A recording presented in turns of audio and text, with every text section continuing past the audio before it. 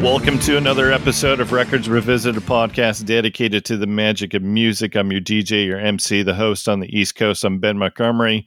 Joining me is the man who just looked in the mirror and things aren't looking so good.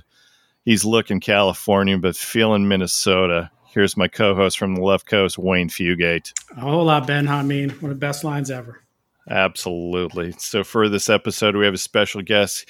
He is the author of the book, Total Effing Godhead, the biography of Chris Cornell. Please welcome to the podcast, Corbin Reef. Hey, glad to be here. Thanks, guys. Absolutely. So premise of our podcast is fairly simple. We talk about music, but as we do at the beginning of each episode, we ask the all-important question. I'm going to start with you, Wayne, because I'm pretty sure I already know what you're wearing. What T-shirt are you wearing? Recently, I got a shirt that it was intended for you. It is Green River's Death on 10 Legs, but on the back it says Ride and Six Pack, and you don't drink or swear, so I kept it. You kept that one, absolutely. And I'm wearing a Soundgarden shirt. So I bet you can't figure out what the premise of today's episode is going to be. Well, which Soundgarden shirt? You know what? It is. I don't know. Did you get this at Sub Pop? I did. The Sub Pop store is my new favorite T-shirt place. Nice. So it's just a white T-shirt. I live here in Florida, so white T-shirts in July are kind of a must. And I don't even know how to describe the photo that's on there, but yeah, Soundgarden. So Nice. this is my third Soundgarden shirt, and I'm okay with that. So. How about you, Corbin? What T-shirt are you wearing? I didn't know we were supposed to be wearing cool shirts. I did wear I'm wearing a Fender guitar T-shirt today. It has like the California flag on it, but instead of the bear just kind of like being a bear, it's playing a Fender Stratocaster. There you go. Nice. Just trying to spice it up. It's summertime, you got to keep it light. Absolutely. Very good. Very good. So let's talk about you as being an author. So you're not the first author that we've had on this podcast, and this is not your first book that you've written. So tell me about Lighters in the Sky before we talk about Chris Cornell. Sure, yeah. Lighters in the Sky was my first book. It came out, I think, 2017, a few years ago. And basically the premise of that book is if you can go back in time to like every year from like 1960 to 2016 and see one concert, what concert would that be? So I picked a show from every year between 1960 and 2016 that was epic for whatever reason, cool for whatever reason, and I kind of detailed the history of it. Gave a first person perspective of it, or did lists, all sorts of creative ways to write about all these epic concerts like Led Zeppelin at Earl's Court in 1975, or Prince at the LA Forum on the Purple Rain tour, Beatles at Shea Stadium, things like that, kind of just to run through the history of music from a live perspective, because it always kind of goes down to the albums. And I thought it would just kind of give a different spin on things. So favorite concert that you've ever gone to? Oh man. Well, now you're gonna put me on the spot. I know. Is it sacrilege if I don't say a Chris Cornell concert at this point? I'll say my favorite. No, it's fine. I'll say my favorite Chris Cornell concert. How about that? Because that's a lot easier for me to do. It was the last one I saw that he performed. I think it was 2015. Mad Season. Mike McCready's supergroup was kind of reforming at Benaroya Hall here in Seattle, and Chris Cornell was given duty to kind of sing a lot of those Lane Staley songs. And then in the middle of the show, Matt Cameron comes out, Jeff Ament and Stone Gossard comes out, and all of a sudden, what was a Mad Season reunion turns into a Temple of the Dog reunion. And they played Nice. Call Me a Dog, and they played Reach Down, and my mind was exploded. My jaw was on the floor. It was just fantastic. Yeah, I was doing a little research because so going back to what you were talking about, Wayne, with your Green River shirt. So I saw them at the Community World Theater in Tacoma in October of '87. Wow.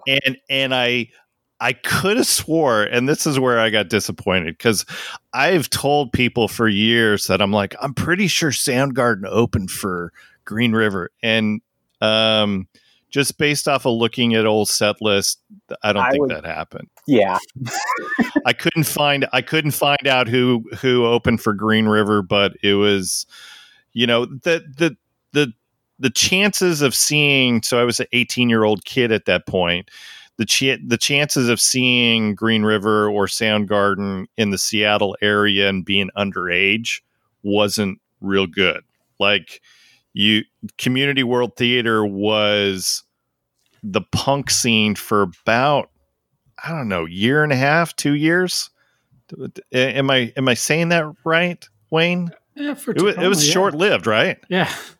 So it was either that, or you could, like, I remember, and I don't remember what the band was, but there would be like warehouses in Canton, Auburn, that during the day would be, warehouses for whatever. And then on Friday and Saturday night, they would move all their stuff that's in the warehouse back and play shows. Oh, I love it.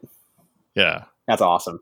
And so that whole scene that you see in Singles, that was the vibe. Like, that's awesome. So how was the show? I mean, I'll put it this way. I went to Community World Theater once, and that was to see Green River, because like I went away from there sore, because everybody was moshing, and it was a very small venue. Like, I think it's a church now, if I remember correctly. That wouldn't surprise me. And I'm not a big fan of getting thrown around, and I'm 5'10", and back then I was what, Wayne, like 160. So soaking wet. So those were the good old days, right? But yeah, I wasn't a big fan of the whole punk scene. Like, I liked the music somewhat, but I didn't like the vibe of getting thrown around. And sure. I wasn't that angry. I wasn't like Wayne. Wayne's the angry guy of this podcast. Pissed. Oh, I love moshing. We went to a place called the Red Roof Pub that was down towards the end of Ponders Corner in Tacoma, and that's where all the like original they did the original music bands, that wanted to be the next Alice in Chains and the next Soundgarden would all play there. Oh yeah, I mosh my ass off every Friday night. That's awesome. That's the life. and you probably got in good there, because wasn't Byers, wasn't Mike, wasn't he? Mike was the bouncer there. Yeah. That was so much fun to like. That was the first time ever in my life I went somewhere with a bunch of friends and I knew the bouncer. We all got in. Awesome.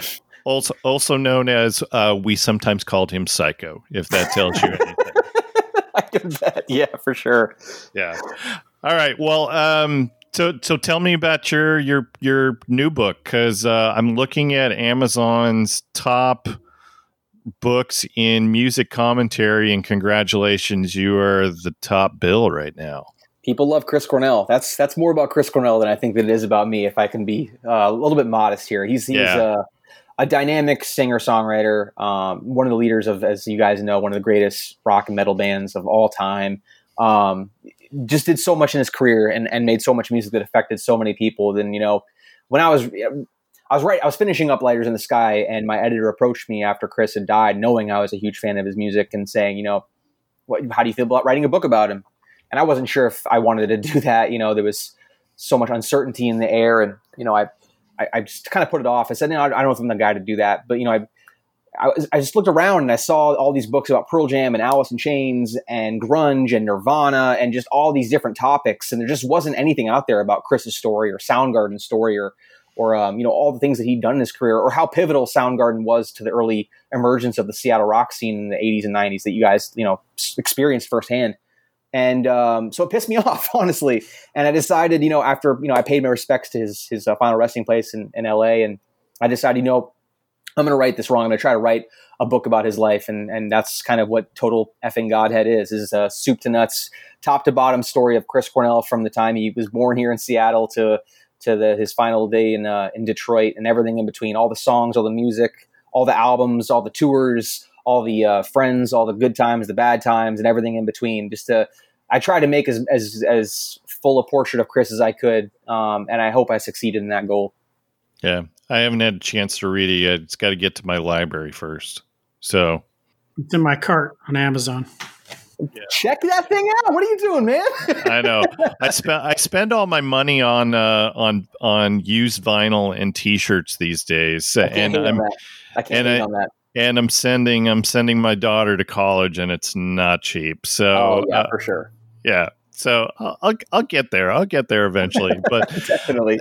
So how would you describe?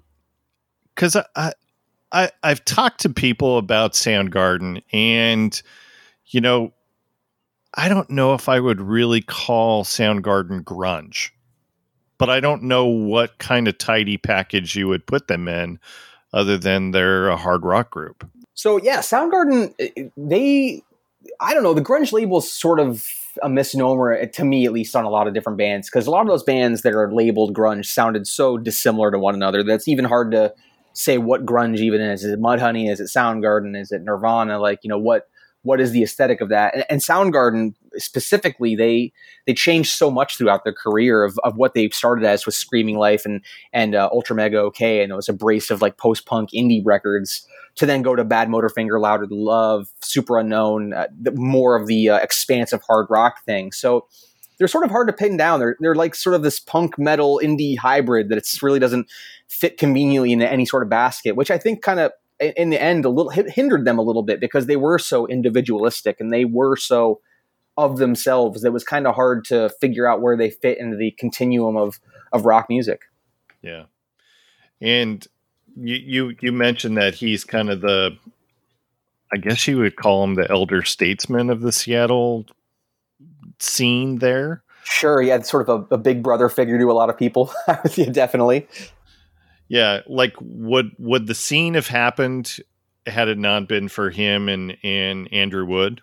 Oh, that's a great what if. I honestly don't. So there was a chapter a chapter excerpt that Spin recently pulled from the book where they detail, where I detailed it. I interviewed the founder of Sub Pop Records. His name is Jonathan Poneman, and he talked about the first time he saw Soundgarden in 1985, way before anybody was anything in Seattle. And he walked in, there wasn't a lot of people there. He sees his band on stage, and they're just ripping the joint apart. It's like one of the greatest things he's ever seen in his life. And he decides then, he'd been an aspiring musician. I'm going to stop trying to be an aspiring musician, and maybe I should start a record label. And he fronts $20,000 of his own dollars and gets Soundgarden a deal with Sub Pop and partners with Bruce Pavitt, and they put out Screaming Life, and the rest is kind of history there. I mean, who knows what would have happened? Seattle was such an isolated place, and a lot of those bands weren't able to tour, and they didn't get a lot of touring acts up there, as you guys probably know.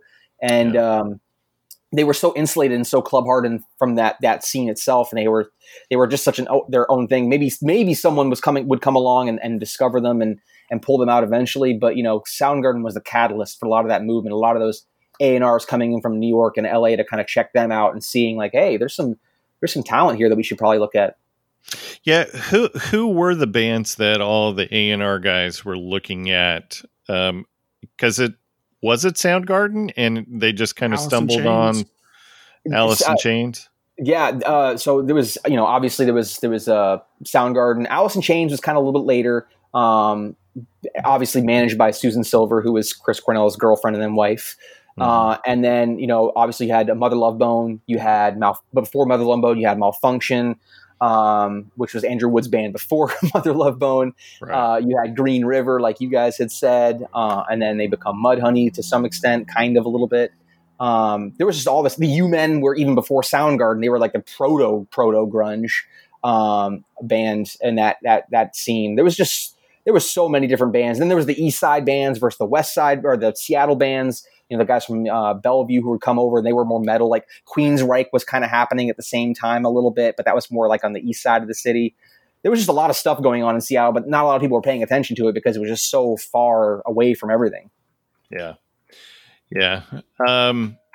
So what were some of the big discoveries that you made while you're doing this book that you were like, oh, I didn't know that about Chris? Oh man, there's so many to go into that it's almost impossible to pick even just one out. I would say that one of the things that I was really surprised by is I like a lot of people have this just vision of him as just being this going into it at least, this, statuesque screaming guy, shirt off, long hair flowing, just, unbelievable God-given talent. And just to learn how hard he really worked at his craft. He started off as a drummer. That he was Soundgarden's first drummer. They were like a power trio to begin with.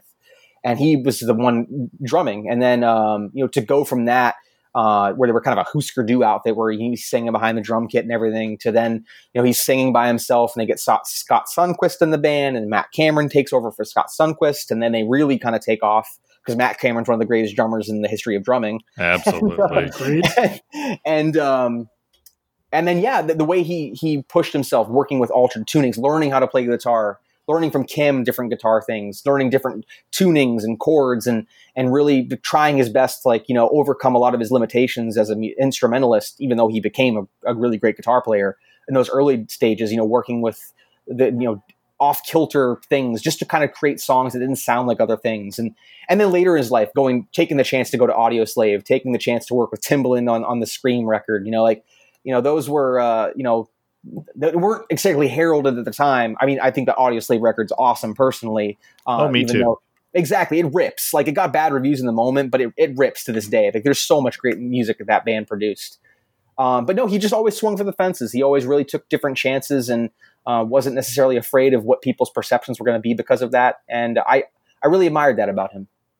What were the reasons that he decided to be the front man, the typical front man, getting away from being behind the drums? Was it, well, you brought up the Husker Du. Did he realize that Bob Mould was getting more attention than Grant Hart? That's it. No, you got no. Was it? No. Okay. I think he just had a pull. I think that he really just that's something he wanted to do. I think that the drums were his first way of making sound. His mom got him one snare, and then eventually he got the rest of the kit. And it was just a great way to make sound easy. His older brother Peter was a guitarist, and Peter could play Stairway to Heaven flawlessly, and Chris would say hey, can you teach me how to play that? And his brother would say, you're not ready yet, and just the thing that older brothers do. And so he was the drummer, and that was his way of making sound. But I think he wanted more than that. Yeah. Looking at the Seattle movement, it seemed like for the most part they were friends, other than maybe the schism between Kurt and Eddie. And even that, I think some of that was contrived. Did you feel like, with all the people that you interviewed for this book, did you feel like any of them were not appreciative of Cornell, or maybe had some bad things to say about Chris? Not really. It's interesting. I didn't really encounter a lot of people who had grudges or bad things to say about him. Specifically, they might, point at the Scream record that he made in 2009 and say, what was that? But no one had any really personal beef with him that talked to me. No one really said, he was a bad dude, or, everyone had really nice things to say about him across the board. And it seemed like he was the person who didn't really seek out conflict and always kind of rolled his eyes at media's journalists' attempts to kind of draw him into fights with other bands and stuff. And he never took the bait, did he? Never took the bait. He always kind of took the high ground with that, and I think that he was looked up to by a lot of people in that group. Yeah. Who were some of the people that you got to interview for the book? Dozens of people. Perry Farrell, artist, the Spoon Man, talked to me. Adam Casper, produced their so many of their albums. Jack and Dino. How is Spoon Man doing? He's doing great. He's living his life, playing music still, and he was a fascinating dude to talk to. There was dozens of people, and I really appreciate all the people who did decide to talk to me. Yeah. Any people that you wanted to interview that just didn't give you the time of day? Of course, I wanted to talk to everybody who ever, interacted with Chris Cornell to try to give as clear and broad a picture as I could. But yeah, there was dozens of people that I would have loved to have talked to. But, at the end of the day, wasn't able to make it happen. But, I appreciate everything that anyone's, given me to help in this project. Yeah. Was Vicky involved at all? No, she wasn't ultimately. Okay. I'm assuming she's probably going to do her own book about her life with Chris, but Wayne, what do you got for Corbin? I just, like I say, Chris Cornell to me is that there's very few people I wish I was. Like, I'm as much of a narcissist as anybody. I would like my life to be different, but I rarely wish I was somebody else. But that's one of the people that I think when I don't want to get too man crushy on the whole thing, but I mean, beautiful to look at, beautiful to hear. He wrote cool lyrics. I mean, that whole section of time where he wore nothing but shorts and Doc Martens, that hair all over the place. Like he just like, that was one person I wish I was. And then as the end of the story plays out, you think, you realize that maybe he has the same problems and the same kind of feelings as everybody else. But he is definitely, he wrote some of the coolest songs that I've ever heard. He had the best scream in rock and roll. Mm-hmm. Beautiful person. Every interview or everything I've ever seen him in, he was a genuinely nice and interesting person. So just like I say, total man crush, the perfect man crush. Oh, totally. So I watched the movie when it first came out. I was in school, and the girl that I was dating, we went to a movie theater in Idaho Falls, and there was maybe 6 people in the whole theater watching singles. That was really disappointing because, but I remember her leaning over to me. So there's the one scene where Matt Dillon is putting the speakers in his ex-girlfriend's car. Oh, you know the one that I'm talking. Iconic. Yeah. And Cornell comes out and she leans over to me and she's like, "He's gorgeous." And I'm like, I said the same thing. And I'm like, "That's Chris Cornell, and yes, he is gorgeous." and I don't know if that scared her away when I said that, but I was not ashamed, even years ago, of saying that is a gorgeous man. Well, did that scene come before or after the part where Soundgarden's performing Birth Ritual and he's shirtless hanging from the rafters? Is it after? Yeah, it's after. Yes, yeah, exactly. I mean, who doesn't want to be like that guy, Oh, absolutely. Absolutely. All right. Well, let's dive into the record that I threw it out to you and said, "Hey, which Soundgarden record you want to talk about?" And you picked Bad Motorfinger. Yeah, third studio album by Soundgarden, released in September of 1991. So to be exact, September 24th of 91. Released 2 weeks after Nevermind. This is the first record with bassist Ben Shepherd. He joined the band after, let's see, who was it? It was Hiro Yamamoto was the original founder bassist. Yep. And then Hiro left, and then they got Jason Everman, who was in Nirvana for a little while, and then put up the money to make that Bleach album, the first Nirvana record, the Bleach album, and then left Nirvana, and then Soundgarden picked him up after he left Nirvana, and then he was there for about a year, and then they got Ben Shepherd. I can't listen to this record thinking that it would be somebody else besides Ben on the bass. It's savage. Yeah. This was definitely one of the records that helped propel the grunge movement. We've already talked about Nirvana for one moment. Pearl Jam. That record 10 came out in what, April of that year? I think 91. So. And of course, because of Nirvana, got a nice little push. Alice in Chains, their big record came out the year before, didn't it? Facelift, yeah, I think it came out in yeah. And so that got a nice little resurgence because of this. But Wayne, do you feel like it was? And if you could see my hand motions, Nirvana's way up here. Pearl Jam is a little bit further down from Nirvana, and then it was like Alice in Chains, Soundgarden, a distant third and fourth. I guess not around here, because Alice in Chains was the band that I heard of first. That was the band that, on KSW, when they talked about local shows, they always mentioned Alice in Chains. They were the band that seemed like it had the biggest push early on rock radio. So I had Facelift from early on. And then all that stuff around here, it all was the same. Like this city was just, it was like your team just won the Super Bowl. Like you were just so proud of all of this, unbelievable music that was finally getting national attention. Yeah.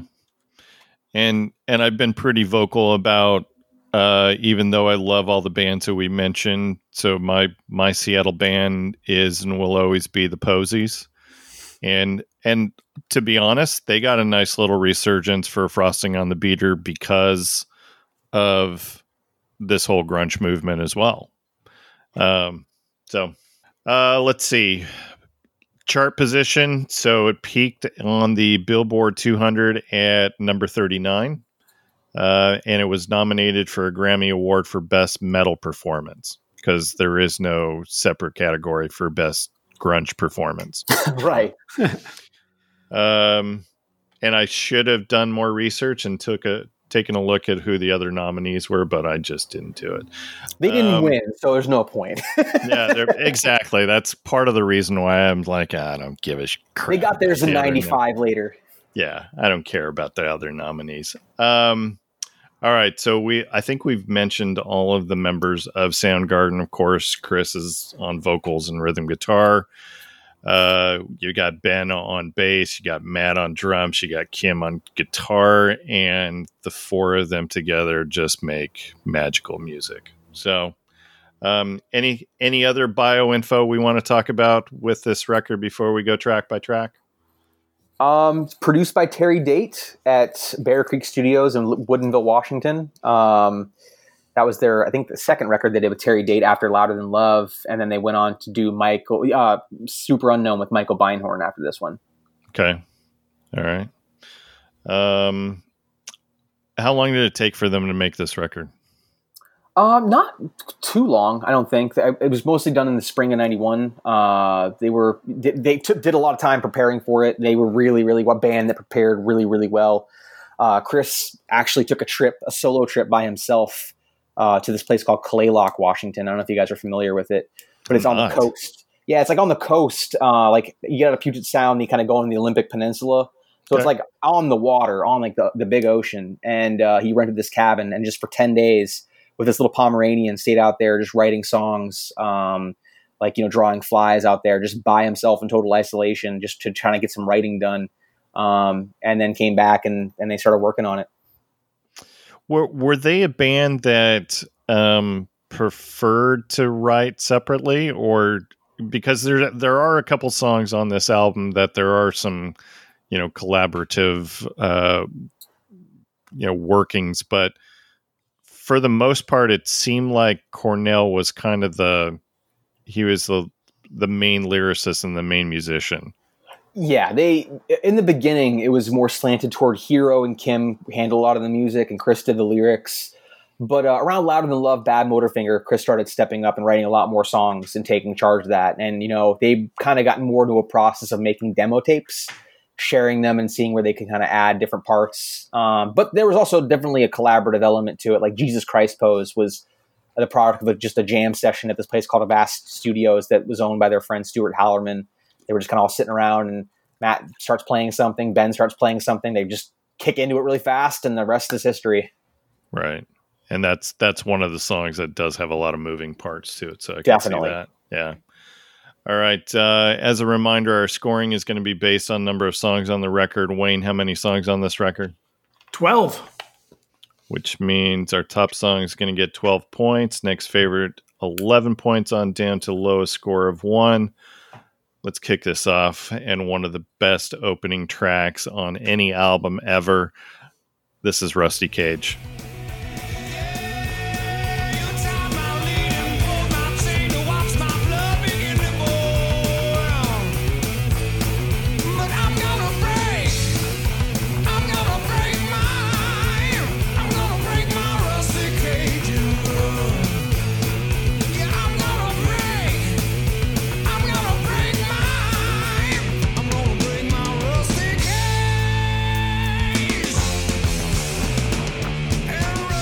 Wayne, get us started on Rusty Cage. Oh, ladies and gentlemen, introducing Mr. Ben Shepherd. He is this right up there with Chris Cornell and the words he chooses. Ben plays the bass almost like a guitar in lots of it. But ultimately, it's the words he chooses, like wired and hit me with a hand of broken nails, pulled my chain, blood began to boil, rusty cage. I mean, dinosaur bones, and all these visceral, dirty, edgy words that just create this aggression. Like, I mean, you just want to break free from something. You can just feel it. Yeah. Corbin, what do you got on Rusty Cage? Rusty Cage is it's just lacerating. Like Wayne said, the imagery that Chris uses with his words, just the way it's just so primal, I guess is the word I would use to describe the words that he chooses, and that riff, it just the way it done, like the way it kind of spins around and around, and it's like a gear, almost like there's a motor to it that it sucks you in, it draws you in as it keeps going, and it's just what a way to kick off an album. You're absolutely right. And of course, you guys know that I'm a Johnny Cash fan, so this was on his '96 album Unchained, which won a Grammy Award for Best Country Album. Version. I love, like in the breakdown in this, where Chris Cornell is still singing, but it's in a much different kind of cadence. Johnny Cash goes into that spoken word part, and that's the one part of it that I really dig. Because other than that, I mean, Chris Cornell just owns the song. This is one of those songs, unlike Hurt, Johnny Cash couldn't wrestle it away. Right. It's great. That moment where Johnny Cash recorded Rusty Cage was really huge for Chris in a lot of ways. Rick Rubin came to him originally and said, hey, we're making this album with Johnny Cash. Could you write a song for me or write some songs for Johnny? And so he did. He wrote some songs for him, and one was called Cleaning My Gun, which didn't get used. But then Rick Rubin was like, I think I'll do, can you rearrange Rusty Cage? And Chris couldn't do it. So then someone else eventually rearranged the song for Johnny, and they recorded it. And then for Chris, that was a huge moment. Johnny Cash was a huge hero to him. He loved that at Live at San Quentin album. And then afterwards, people started to respect Chris for his songwriting ability for the first time in a real tangible way, just to getting that nod from the Man in Black like that. Yeah. Absolutely. Is Cleaning My Gun? That's on the box set, isn't it? I think he performed it on the Songbook tours. I think it's on that album, if I can't remember. I can't recall correctly. Yeah. And the one last thing I will say before we get some scores. So this was the third single and last single off of the record, but no chart position. But I definitely saw this on MTV for sure. Oh yeah. Well, I bought this CD for the next song, but this is when you put it in. This is the first thing that plays, and it just blew me away. Yeah, and Corbin, you even messaged me at one point, and you're like, "These first four songs are just God level." Like honestly, you give me an album with four, just back to back to back to back burners. The way this album has, I can't think of another album that just starts off this fierce and just doesn't let off the gas that way. It just right away, you're just Soundgarden, Yep, absolutely. All right, well, let's get some scores. Wayne, what do you got? 11. All right, and Corbin? 10. And this is my top score, just because it's, like I said, it's a perfect introduction song on the CD. So love it. All right, next song, Outshined.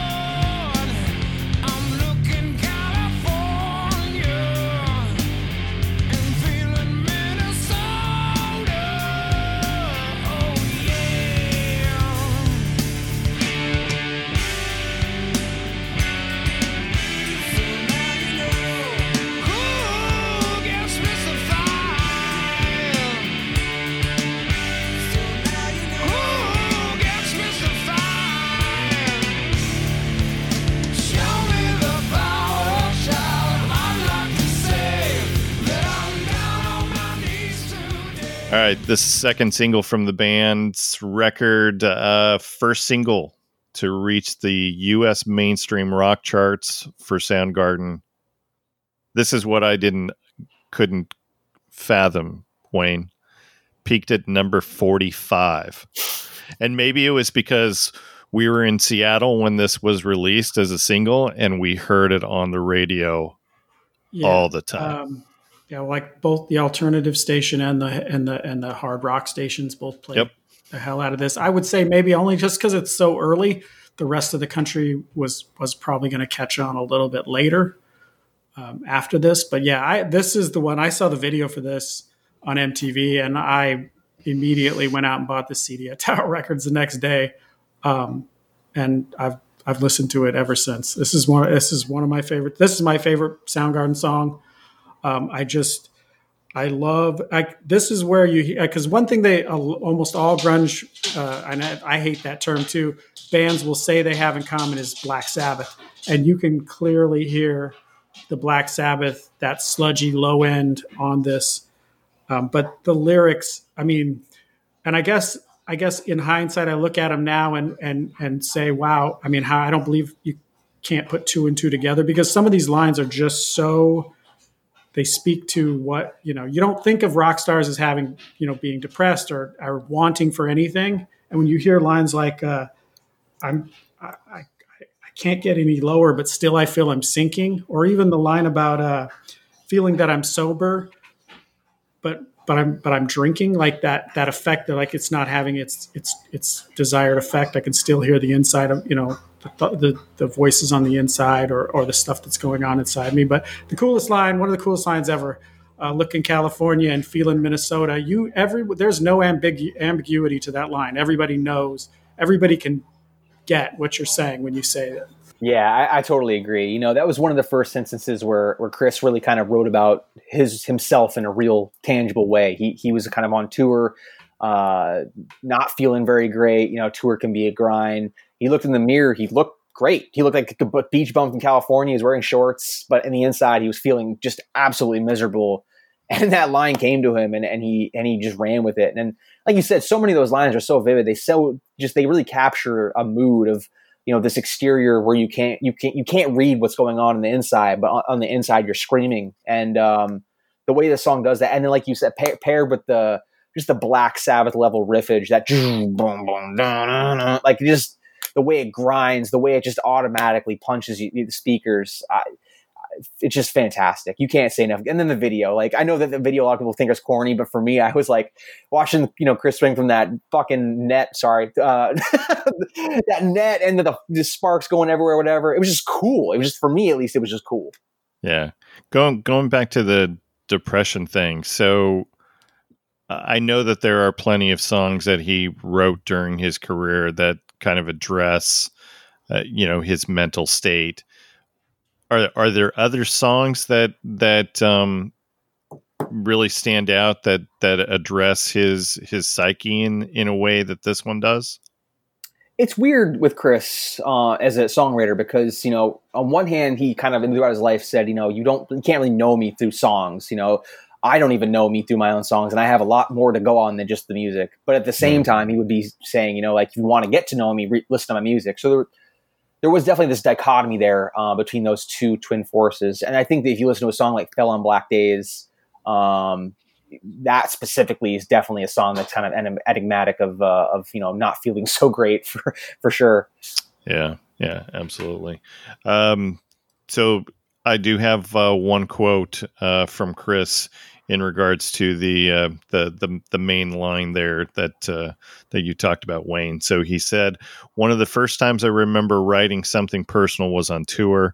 I was feeling really freaky and down. And I looked in the mirror and I was wearing a red t-shirt and some baggy tennis shorts," which, that sounds like what everybody in Seattle was wearing back in the early 90s.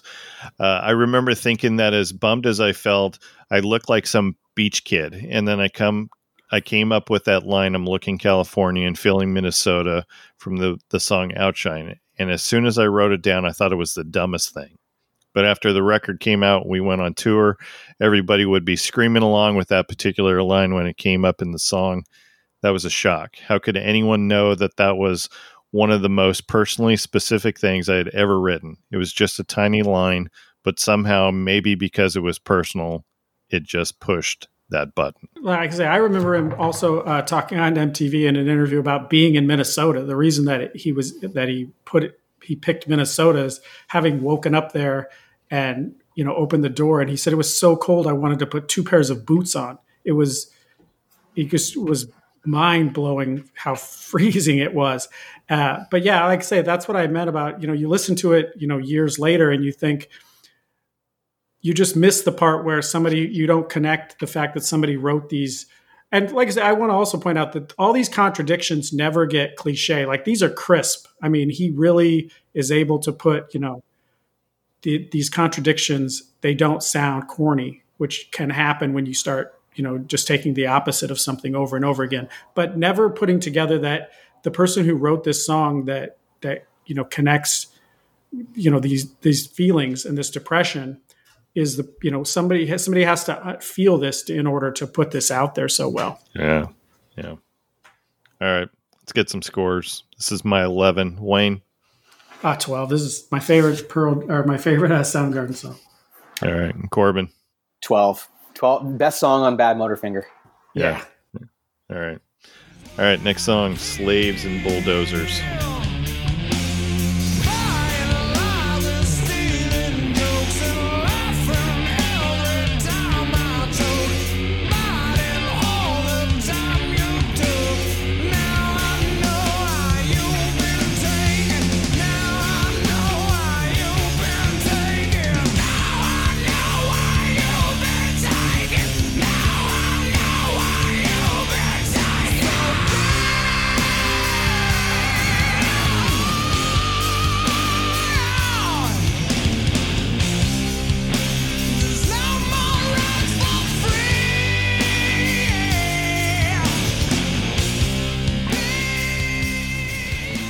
And this is a live staple for Soundgarden. Yeah, it is.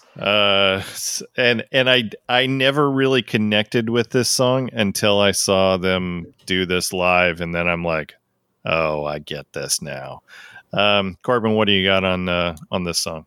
Yeah, like you said, any version of Slaves and Bulldozers that you get live is almost going to dwarf the studio recording. I mean, the studio recording is fantastic. It really is. But seeing that band perform that song live, stretching it out 11, 12, 13, 15 minutes sometimes with the feedback at the end is just, It was always a spectacle. It was the song they kind of used to close out a lot of their shows, and for good reason, because it's hard to really top the experience of seeing that band rip into this song for just as ferociously as they did. Yeah.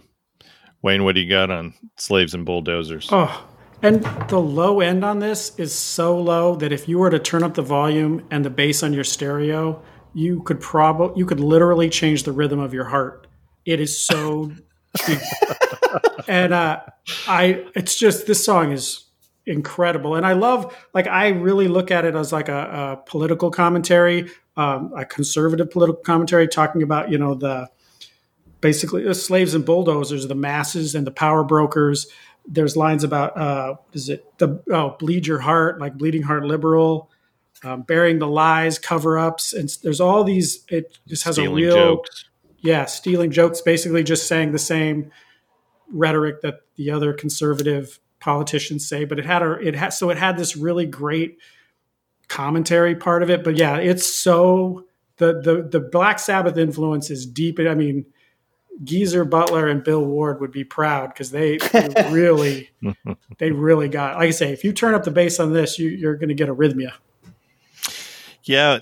And most of the songs on this record are, I won't say overtly political, but there's definitely some commentary on religion on here and some political stuff. Corbin, you've probably dove into his catalog more than Wayne and I have. Did Chris ever write any love songs?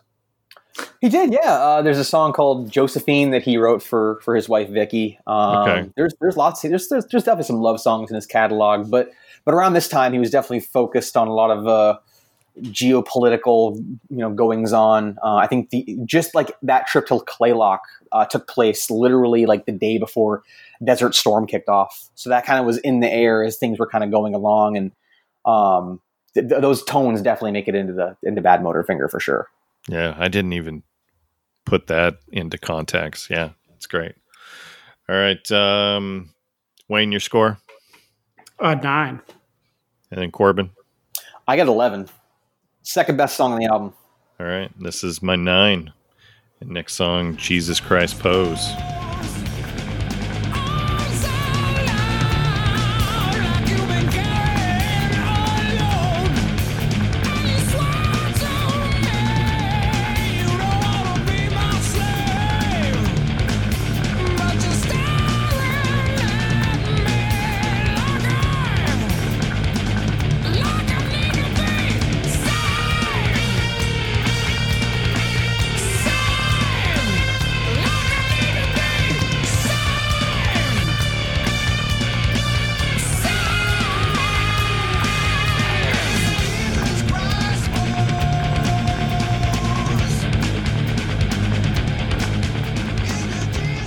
This features lyrics from Chris, but music was co-written by, like you mentioned, Corbin, the rest of the guys. Mm-hmm.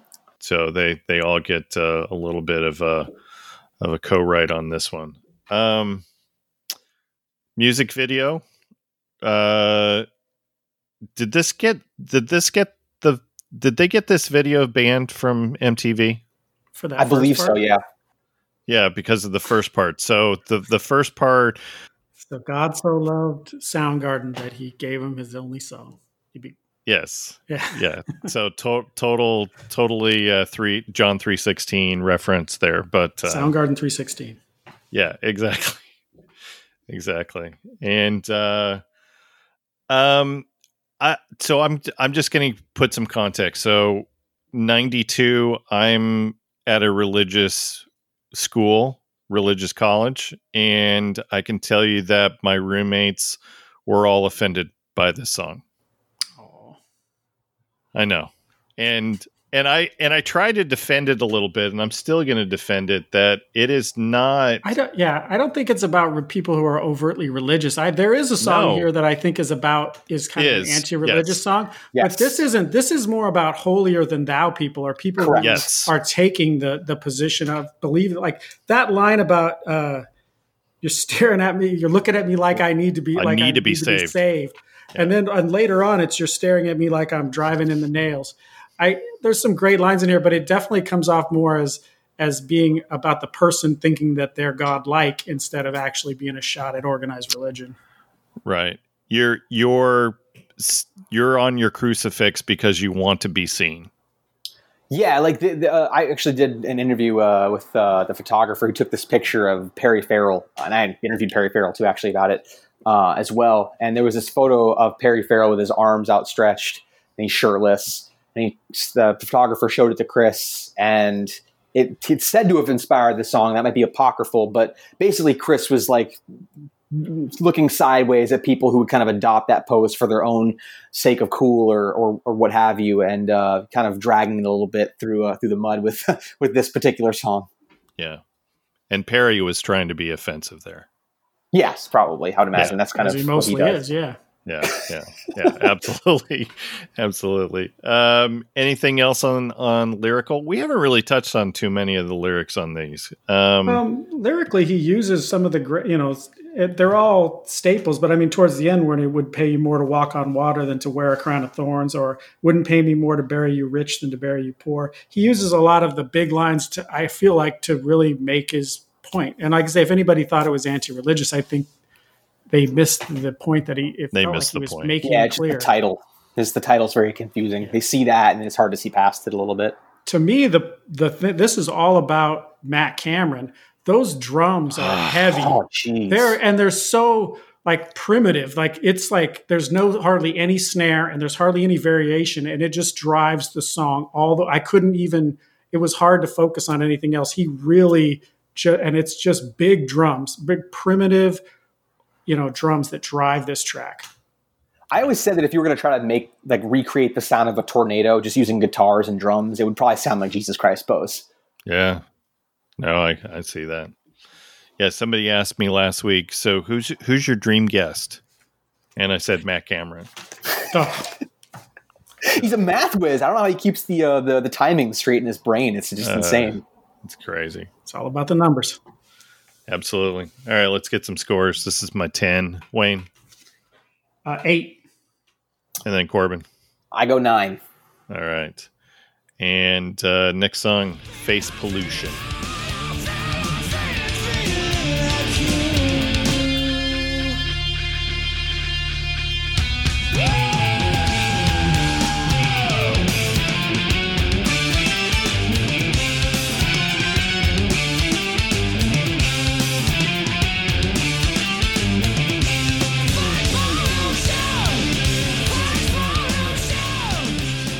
And for me personally, this is kind of where the record drops off a little bit. Shortest song on the record at 2:24. This is where I feel more of the older influence of Soundgarden, where it was more punky. Right. So, yeah, I absolutely, for just the reasons you're mentioning, love this song. Because it and a lot of the songs do have a very heavy Black Sabbath influence that is very common throughout Alice in Chains and other contemporaries.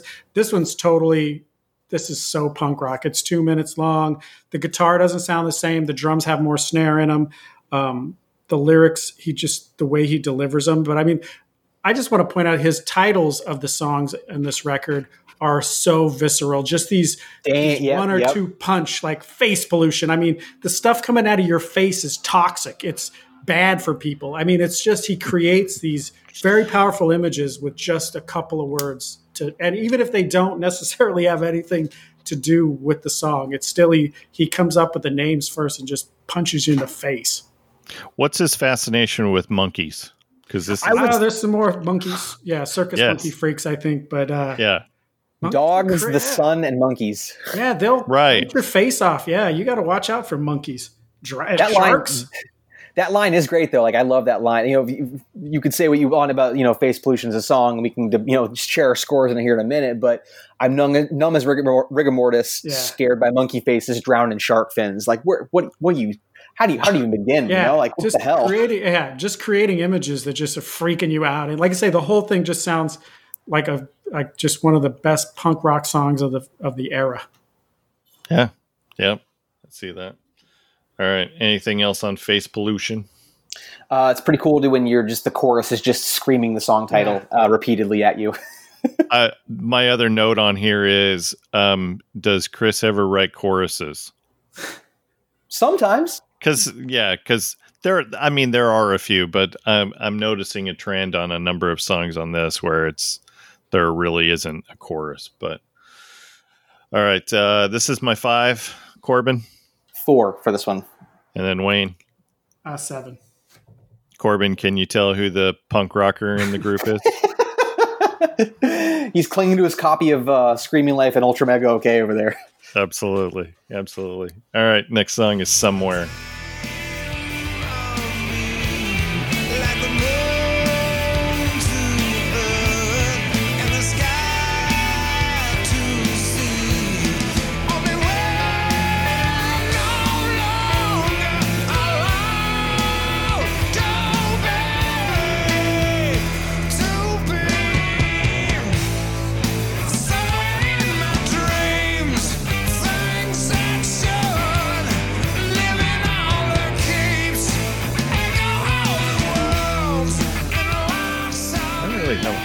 This is a Ben Shepherd song. He's credited for both the music and the lyrics. So if that sounds like it's a little bit different, that would be why.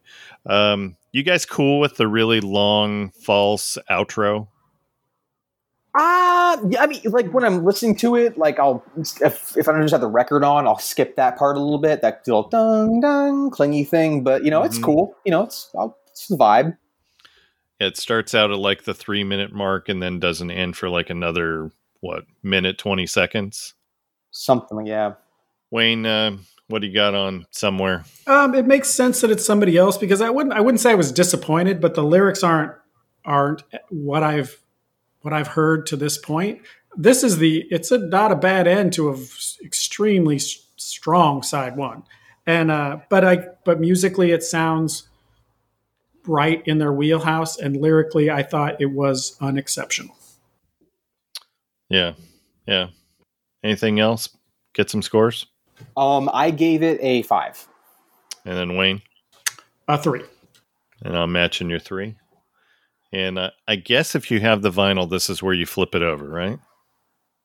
I think so. But I don't have the vinyl. I just have the CD. All right. So searching with, and this is where I keep messing it up. Searching with my good eye closed. I think on the scoring sheet, so I have my oldest son help me with this, and well, it makes sense. You would want to keep your good eye open, but I think that's the cool part of the song is this searching for something with your good eye closed and like the fumbling around and waving your hand, knocking things over, like the futility of it all.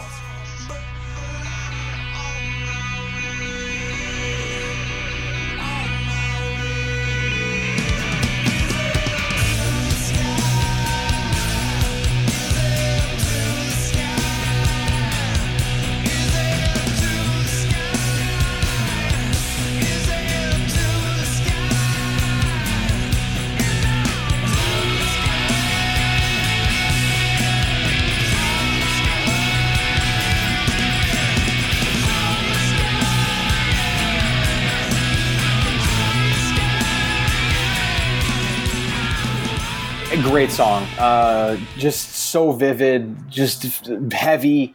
That first part, do you hear a cow? Rooster says, "Here's the devil." Like that. What a great, one of the all-time great introductions to any song. Sort of a happy accident. He was hanging out with Scott Sundquist, his successor on the drum kit in Soundgarden. They remained friends over the years, and they were messing around with a CNC and.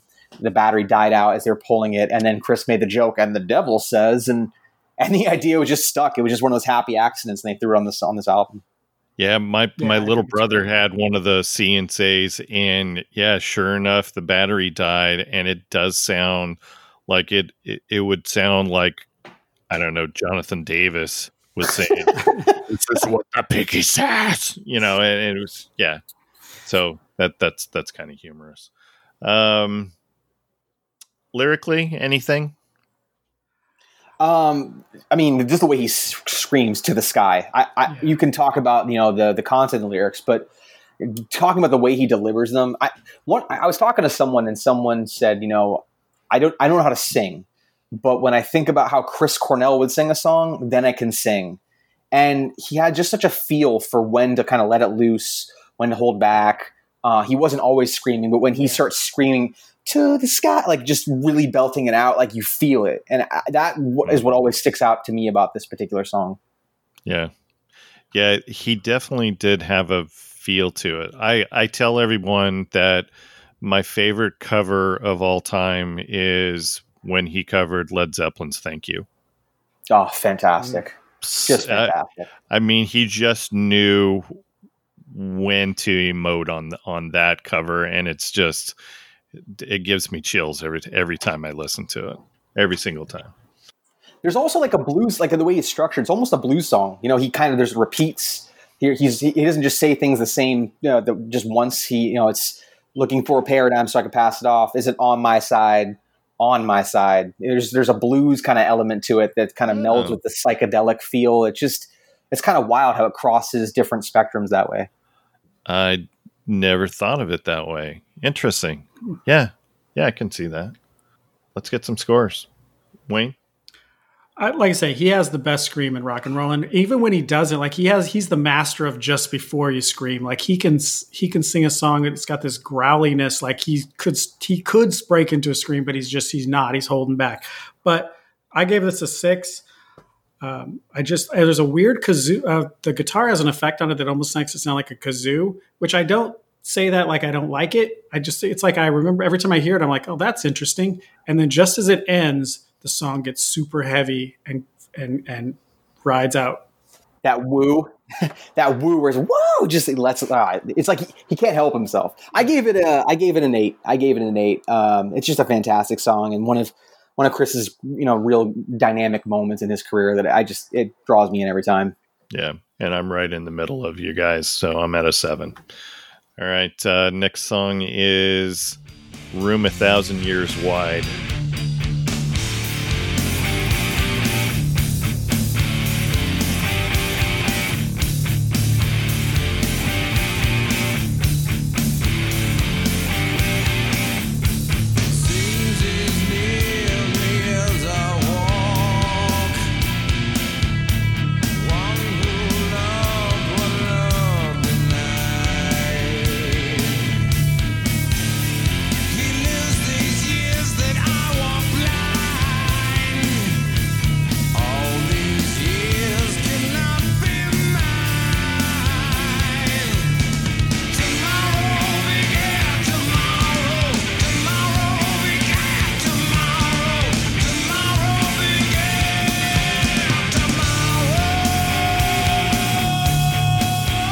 Listen to this song, I don't know why, but I think of the movie Singles. I know that it's not in Singles, but it has a very definitive 1990s Seattle sound, kind of like it reminds me of Alice in Chains.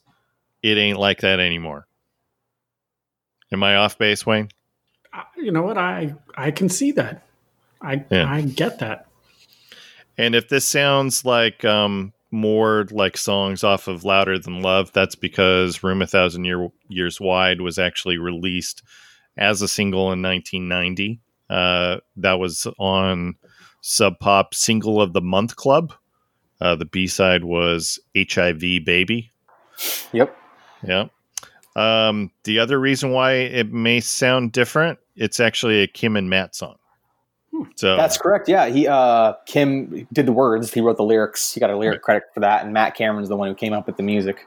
Yeah, and I don't know, Wayne, what else you got on Room 1,000 Years Wide? Well, I like measuring something linear, like the size of a room with time. I think that because there's a very heavy burden that he keeps referring to he, which is I believe himself, and there's a line about he lives these years that I walk blind, like not knowing, like not paying attention to your life. There's like references where which it's made clear by that measuring a linear distance with this time frame makes it really feel massive. Like these are really smart lyrics. And like the Tomorrow Begat Tomorrow, I mean, day after day after day after day, that's a much better way to say that. Yeah. Yeah, the lyrics, that specific lyric, Tomorrow Begat Tomorrow, was inspired by a 1920 silent film called Haxan that Kim heard about or saw. I can't quite remember specifically, but there was that line in there, Tomorrow Begets Tomorrow, and that line just stuck with him, and he decided to run with it. This is kind of one of Soundgarden's more psychedelic songs, kind of more in that 4th of July vein a little bit, where it's just, you almost feel like you're living in a dream as you're listening to it a little bit. It's just disorienting. That sense of time and place, like you were talking about, Wayne, it just puts you in a different headspace altogether. And the more I talk about the song, the more I think about it. I might have just scored it too low. I don't know. It's just a fantastic song, honestly. I love this track. Yeah, I do too. This was my 8. And when I saw Wayne's score on that, I'm like, really?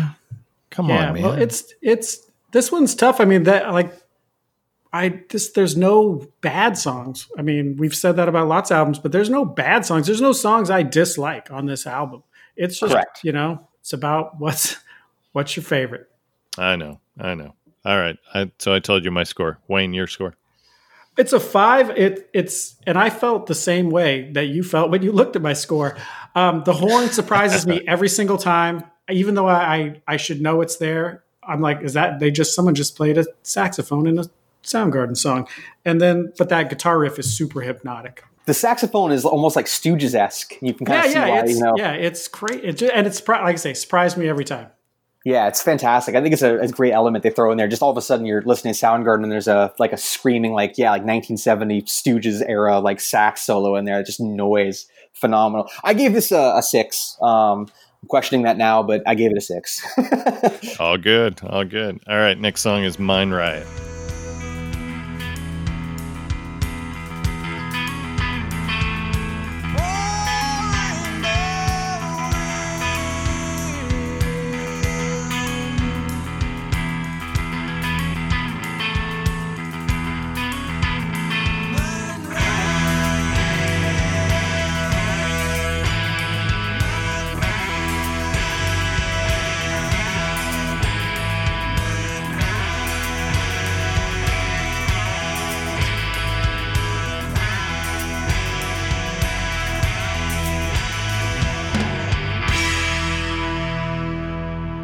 And my notes here is another song without a chorus. Surprise.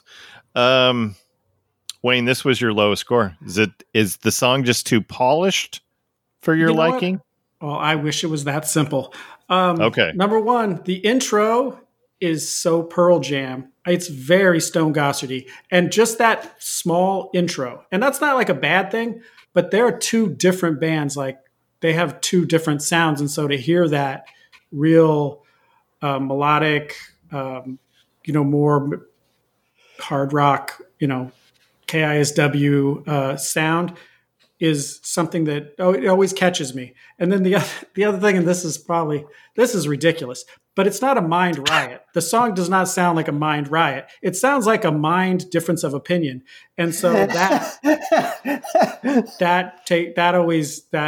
works into it. It doesn't climb into that first half of these really great songs. And so I used somewhat tenuous arguments to make it my number one.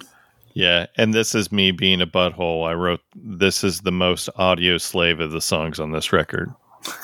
You say that like as a slander. I don't know what you're talking about here. It's. I mean, it's not. But I mean, I know that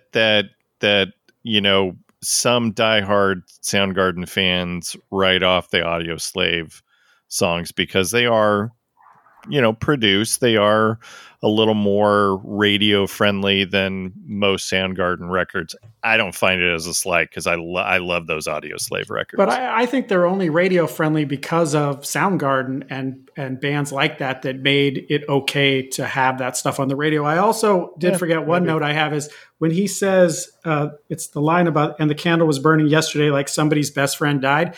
Every time I would hear that line, I would say that reminds me of something.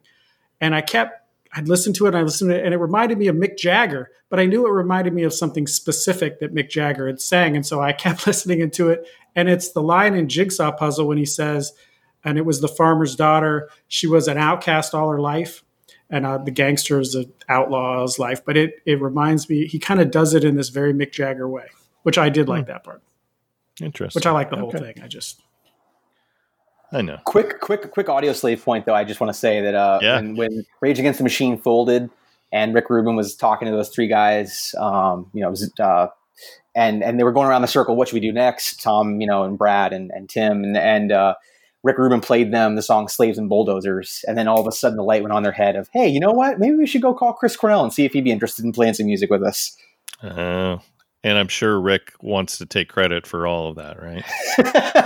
Yeah, and I will say this. I don't even care because when I heard that the musical force of Rage Against the Machine was going to have the lead singer of Soundgarden, I was like, I'm in. I'll give me 10 copies. Yeah. Yeah. To get back to this song, though, Mind Riot, I love this song much more than Wayne does.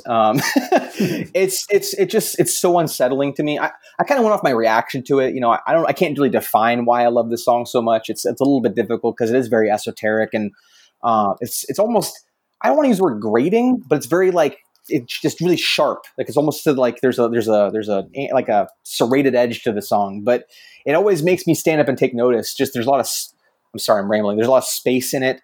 There's a lot of volume changes. It's very dynamic. And yeah, I always respond to Mind Riot. I always historically have. Yeah. This is my 6. And Corbin? 7. And Wayne? 1. Uno. Boo. Oh. Okay. Something has to be 1. I know. All right. Next song is Drawing Flies.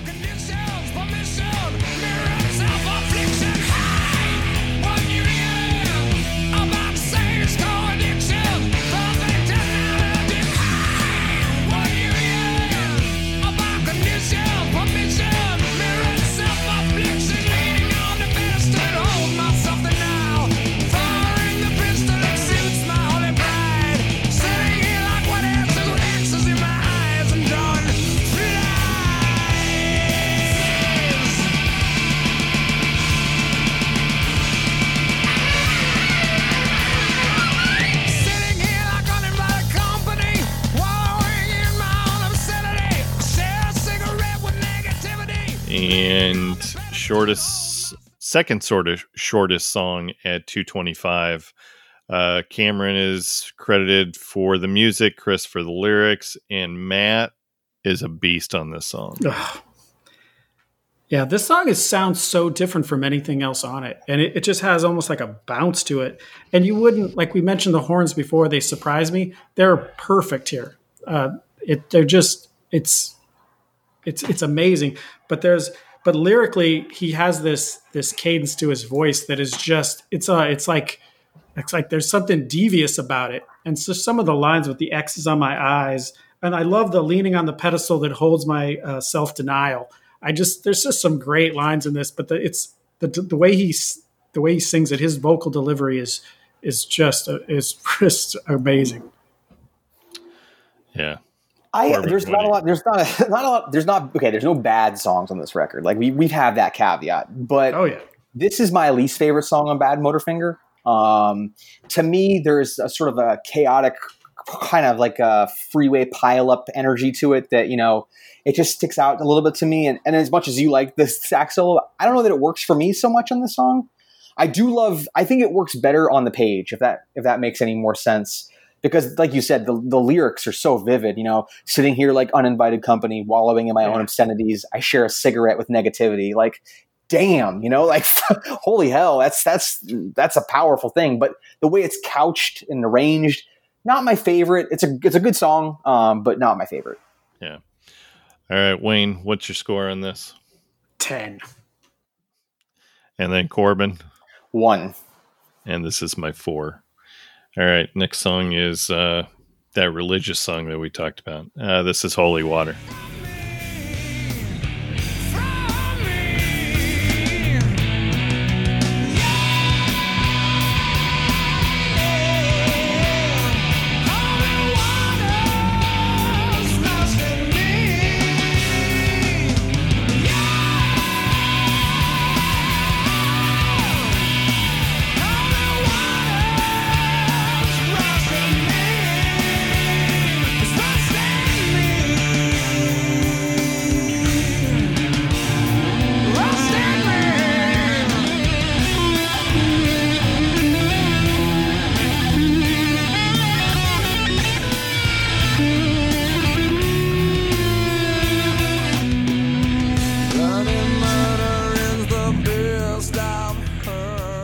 We already talked about the religious overtones in Jesus Christ Pose.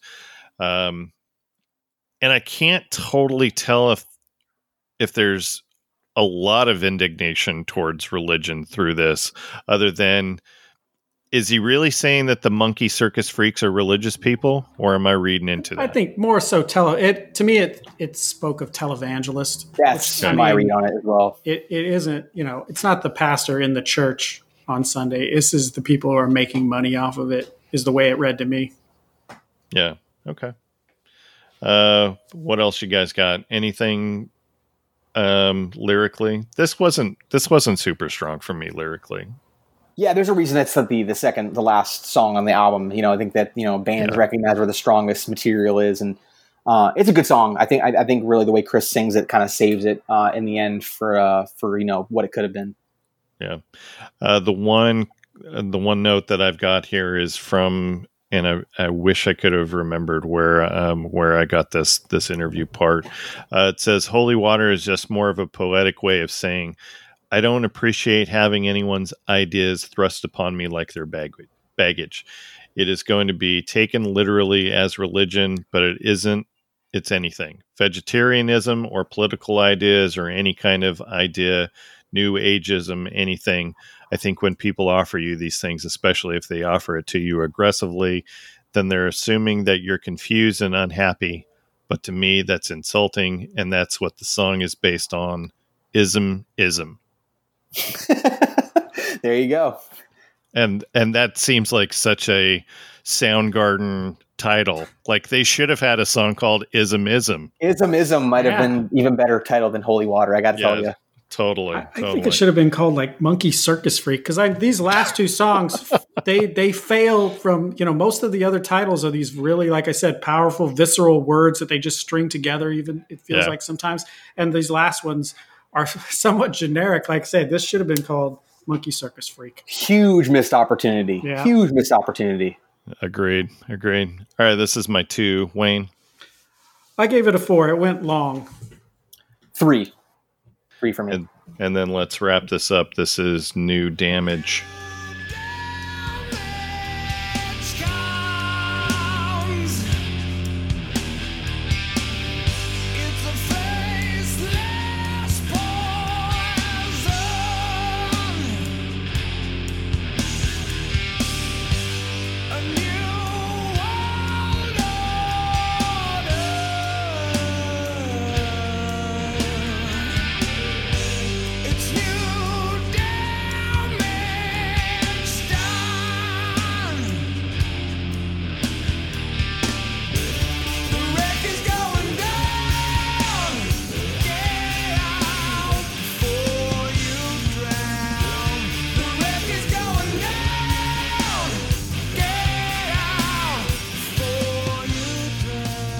And who is this song directed towards?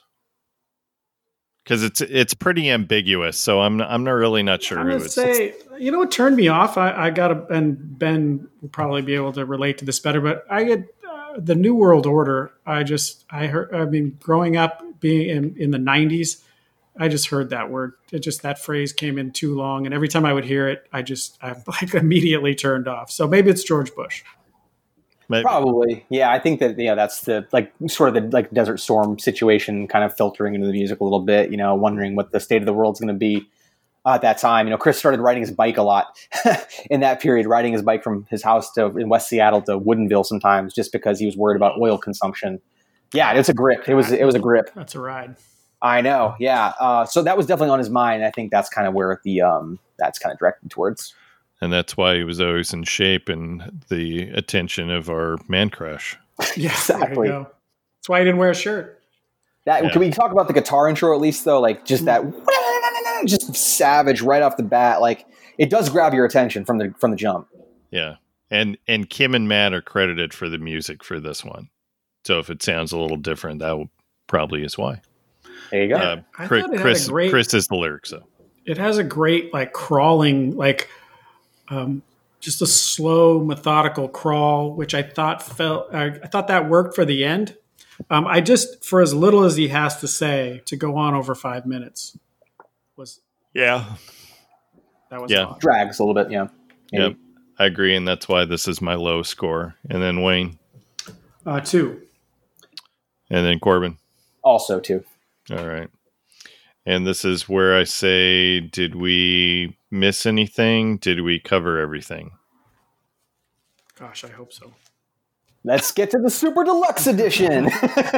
Exactly. Is there anything on the Super Deluxe Edition that you think that maybe was a missed opportunity, where maybe one of these songs, like a Holy Water, should have been replaced, or this last song? Not that I can think off the top of my head. They kind of emptied the can a little bit. There wasn't much material left on the floor that would have been, pushed out something like Holy Water or Mind Right or New Damage or anything like that. They kept it a tight 12, and I think that it was warranted. Should Birth Ritual have been on this? Oh, I mean, yes. Yeah. Although that's 13 songs, and you don't want to fight that kind of bad juju. Yeah. Okay. Yeah, that's good. Yeah, because She's a Politician. No. Let's see. I'm looking at some of the other ones. Blind Dogs. Blind Dogs could have. Blind Dogs is a strong contender. It's super long, though. Yeah. CD, who cares? I know. Yeah, that's true. Yeah, that's true. The Red Hot Chili Peppers put 17 songs on here. Let's not compare Soundgarden to Red Hot Chili Peppers. I'm just pointing out a band that likes to use up every available minute of a CD. 92 headliners, the Lollapalooza tour. Yeah. Red Hot Chili Peppers. Who cares? Can you tell not a fan? I just never got into them. All right. Any surprises on what number 1 is? What do you think number 1 is? Outshined. It's got to be Outshined. We're feeling California out here today. Yeah. We're feeling it. It was just one notch from being a unanimous 12 because I had this as my second favorite. Number 2 is Rusty Cage. In number 3, Slaves and Bulldozers. 4, Jesus Christ Pose. And what do you think rounds out our top 5? Is it Searching? It's Searching. And we'll just leave it at Searching because I'll probably Yeah, which eye is open or closed? Let's not make controversy on here. Yeah. You know? Is it the good eye? Closed. Is it the good eye that is it open or closed? I don't know. Yeah. All right. All right. This was a lot of fun, Corbin. Oh yeah. I had a blast, guys. I had a blast. Great. Yeah. So tell everybody where they can find your book. Yes, Total Effing Godhead is out now. You can pretty much find it on anywhere you kind of get books. There's a ebook edition, Kindle. There's Amazon's got hardcover copies. There's an audiobook version if you have Audible. There's every avenue, every outlet. You could go to your local indie store. I'm doing an event with Powell's on August 6th. Oh, nice. With Mark Yarm, the author of The Oral History of Grunge. Everybody Loves Our Town.